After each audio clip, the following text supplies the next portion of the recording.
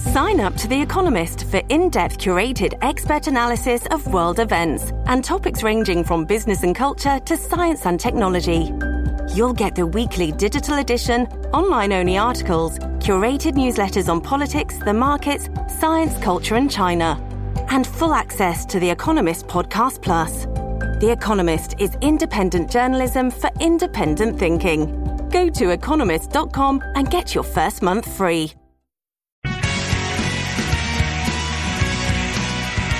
Welcome to the New Books in Political Science podcast. My name is Heath Brown. Today I'll be talking to the author of We Too Sing America, South Asian, Arab, Muslim, and Sikh Immigrants Shape Our Multiracial Future. The book is published by the New Press. The author is Deepa Iyer. I hope that you enjoy the interview that I did with Deepa today. Welcome back to the podcast. Again, my name is Heath Brown, and I have the pleasure today to have on the line Deepa Iyer, who is the author of We Too Sing America, South Asian, Arab, Muslim, and Sikh Immigrants Shape Our Multiracial Future. Deepa Iyer, how are you doing today? I'm doing very well. Thanks for having me on. Yeah, it's such a pleasure to have read the book. As we've talked about earlier, this is a subject matter that I think a lot about and have had a real pleasure in reading your take. Before we get to your interesting new book, why don't you tell us just a little bit about where you are now and where you've been in the past? Sure. So I am a senior fellow currently at the Center for Social Inclusion, which is a national nonprofit organization that strives to eliminate structural racism in institutions and different arenas in our nation. And previously, for about 10 years, I ran an organization called SALT, South Asian Americans Leading Together, which is also a national nonprofit that was shaped in the weeks and months after the 9/11 attacks to address issues affecting South Asians living in the United States. And much of that experience really has been formative in terms of the writing of the book that we are talking about today. Yeah, and your background is just so very interesting and so related to your approach that you take here. You are an attorney by training, and you were at the Department of Justice in 2001. How did that year change the nature of the civil rights work that you did? Because you were deeply into these issues before September 11th. What was your work like prior to September?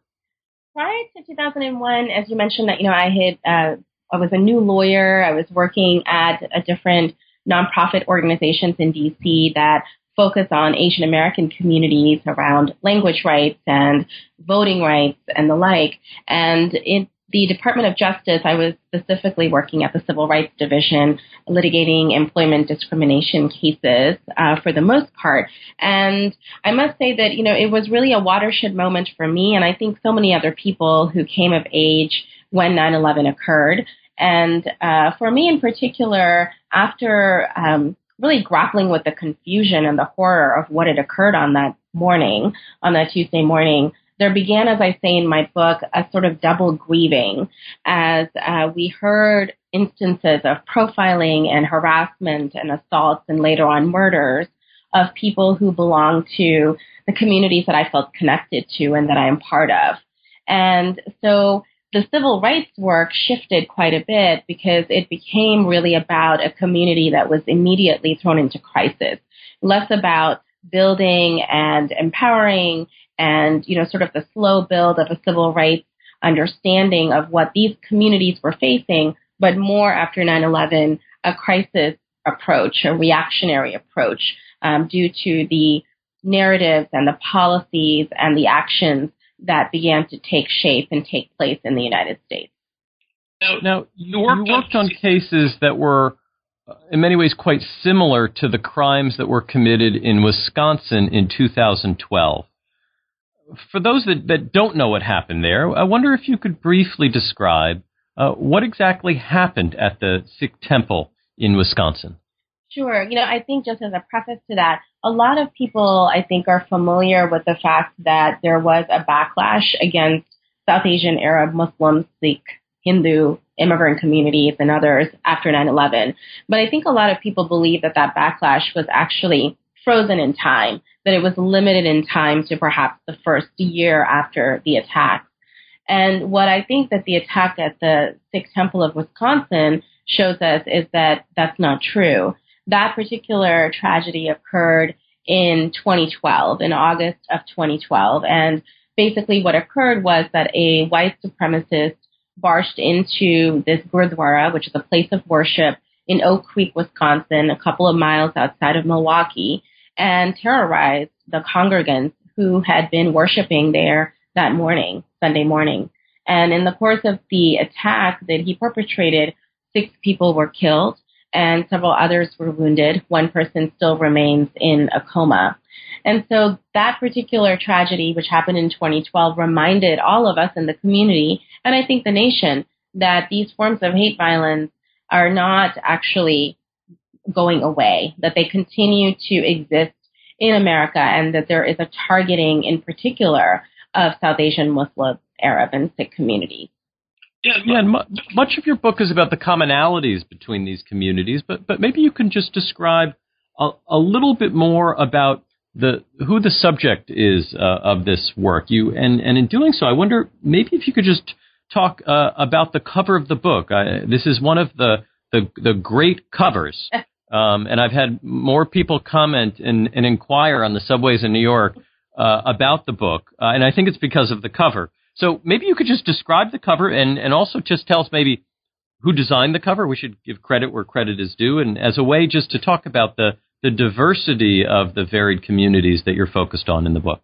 Right. So the book itself is focused on South Asian, Arab, Muslim, and Sikh immigrants. And I focus on those communities in particular because I have more of a relationship and understanding of those communities given my own work. And while it is a work of nonfiction, it's not, a memoir, it's not necessarily about me, but the book is a book that really combines a lot of storytelling coming from community voices with policy recommendations and some data points. And so that's why I chose those communities. And you're absolutely right. They are not necessarily one category, right? Although I would argue, and I argue this in the book, that after 9/11, these communities actually began to be seen and perceived as one. So, for example, the attacks, the backlash that we often see are really targeted against Muslims, but anyone who is perceived to be Muslim. So that could be someone who's Sikh, that could be someone who is a brown person from Pakistan, right? So it really is sort of this entire community got racialized after 9/11. In terms of the cover of the book, thank you for pointing that out. And I agree with you. I also have been getting a lot of really positive feedback from the cover of the book. And I think it's because it portrays the faces of people that represent the real diversity of America. In particular, the communities that I'm talking about in the book. But I've noticed when people look at the book, especially young people, will often say, oh, that looks like me, or that looks like someone that I know, or that's my cousin, right? So I think there's some sense of connectedness that people feel when they look at the book. And I think book cover, which was designed by the New Press, my publisher, and I think it also speaks to sort of the multiracial future, the inclusive democracy that the book also touches upon quite a bit, how our country is transforming dramatically when it comes to demographics. And so the book cover speaks to that as well. Yeah, it's a great cover, and I think it really does sell the book very well.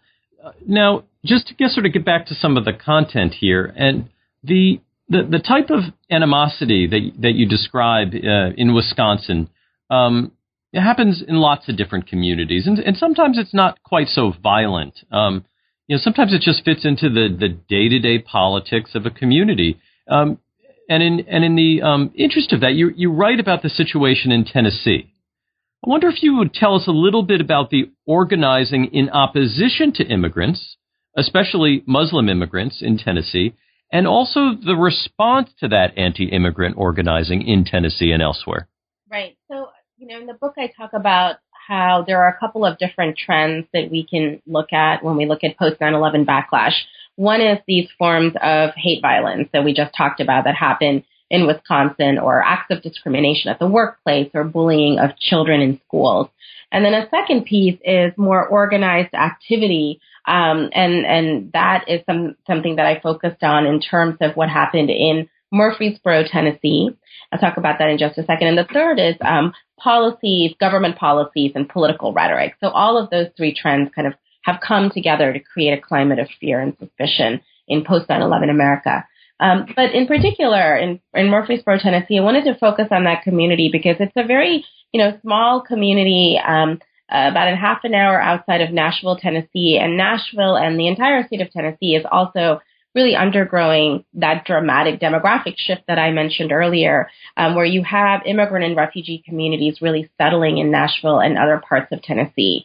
And in Murfreesboro, the Muslim community there wanted to build a mosque, which is something that, many communities, faith communities do around the country.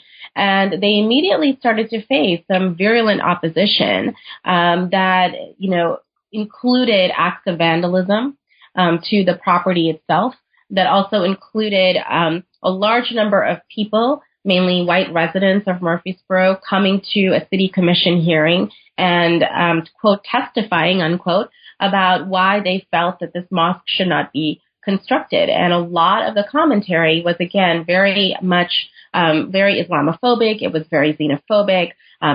We don't want these people here. They're going to create a jihadist camp in our community. They should not be welcomed. So that anti-immigrant language. And then also there was some collaboration that occurred with members and spokespersons of sort of the industry of Islamophobia, which is this cottage industry. And the Center for American Progress has done a great report on how a small group of organizations and spokespersons over the last 10 years have really been able to build the funding necessary to create and foment a lot of anti-Muslim sentiment in different parts of the nation. And that particular group of people decided that Murfreesboro would be a breeding place to foment that sort of fear. So all of that came together. And in addition, conservative Tea Party members in the state legislature started to pass bills and introduce legislation that were also anti-Muslim and anti-immigrant.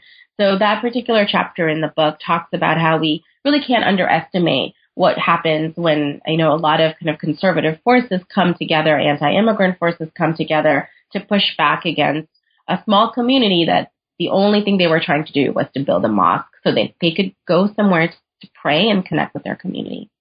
Now, a lot of your book is about organizations and organizing itself, and the array of organizations representing South Asians and others is really rapidly changing.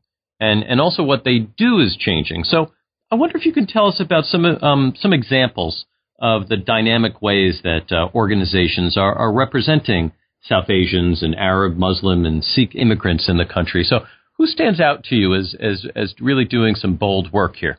Yeah, and I think, again, there's been such a shift pre and post 9/11. So after 9/11, we have seen some changes in the landscape of organizations that serve and advocate on behalf of these communities. A few that I'll talk about very quickly. In the South Asian community, I think that we're seeing some groups, and I think we need more of these groups that are doing some organizing and base building, both in South Asian and Arab communities. So a group in New York City called DRUM, Desis Rising Up and Moving, organizes low income or working class, undocumented community members in order to advocate for change, such as the Community Safety Act, which was a piece of legislation that was passed in New York City.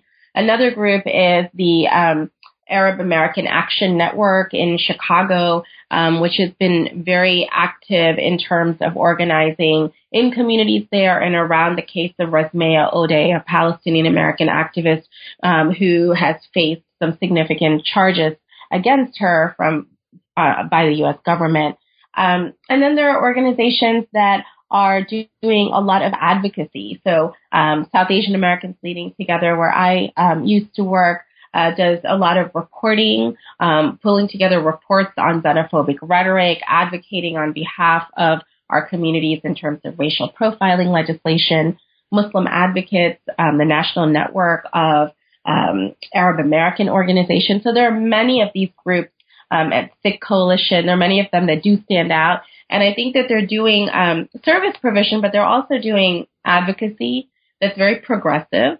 And they're also doing organizing and base building, which I think needs to be done more of. And I think the last piece I'll say is that I do think that there's a lot of alliance building that's beginning to happen with our organizations and with other communities of color, which I think is absolutely critical in terms of building the sort of solidarity that we need to say. So tell us a little bit more about that piece of it. Because we're in the midst of a very long but still ongoing presidential campaign. But at the same time, there are these active social movements going on that are growing. So I wonder if you can talk about some of the cross-cutting issues that are tying the particular groups that you study in your book to some of the other what seem to be complementary social movements that are going on at the same time. And how are they working together? Are they working together in the context of this election campaign? I'm not sure about the election campaign in particular. I think that will remain to be seen. I think that in generally speaking, there are two movements that I also reference in the book that I think are very complementary in terms of the organizing and the political power building that we see in Muslim, Arab, South Asian communities. And these are the Movement for Black Lives and the movement that's being led by undocumented youth. And I talk in the book about how both of these movements have been ways for our own communities to learn from and also to participate and engage in. So, for example, with the Movement for Black Lives, South Asian communities, Arab communities in particular, over the past year since Ferguson, have been talking about what it means to stand in solidarity. And that includes, for example, addressing anti-Black racism in our own communities. And it also includes making some of the linkages between the type of oppression that we see with police brutality targeting Black communities in particular, and the war on terror, which includes sort of the surveillance state. So how do we make some of those links between our causes so that we can create a more informed base that is working towards policy changes? So that's just one example. I do think from the election standpoint, thanks again to the Movement for Black Lives, I think the candidates are being pushed to actually speak on the issues that matter to our communities, that they need to be addressing issues such as profiling, police brutality, criminal justice, civil rights, that they need to be doing that in a more concerted manner and in a more prompt manner. So I do think that that's happening even now. We're seeing some of the Democratic candidates who are expressing their concerns with the raids that are happening right now, focused on Central American children and families, right? So I do think that sort of call to action is something that we can all be learning from in terms of how to push the candidates to be accountable to us. The book is We Too Sing America, South Asian, Arab, Muslim, and Sikh Immigrants Shape Our Multiracial Future. The book is published by The New Press. And thank you so much, Deepa, for your time. I really enjoyed the book. Thank you so much for having me. I appreciate it.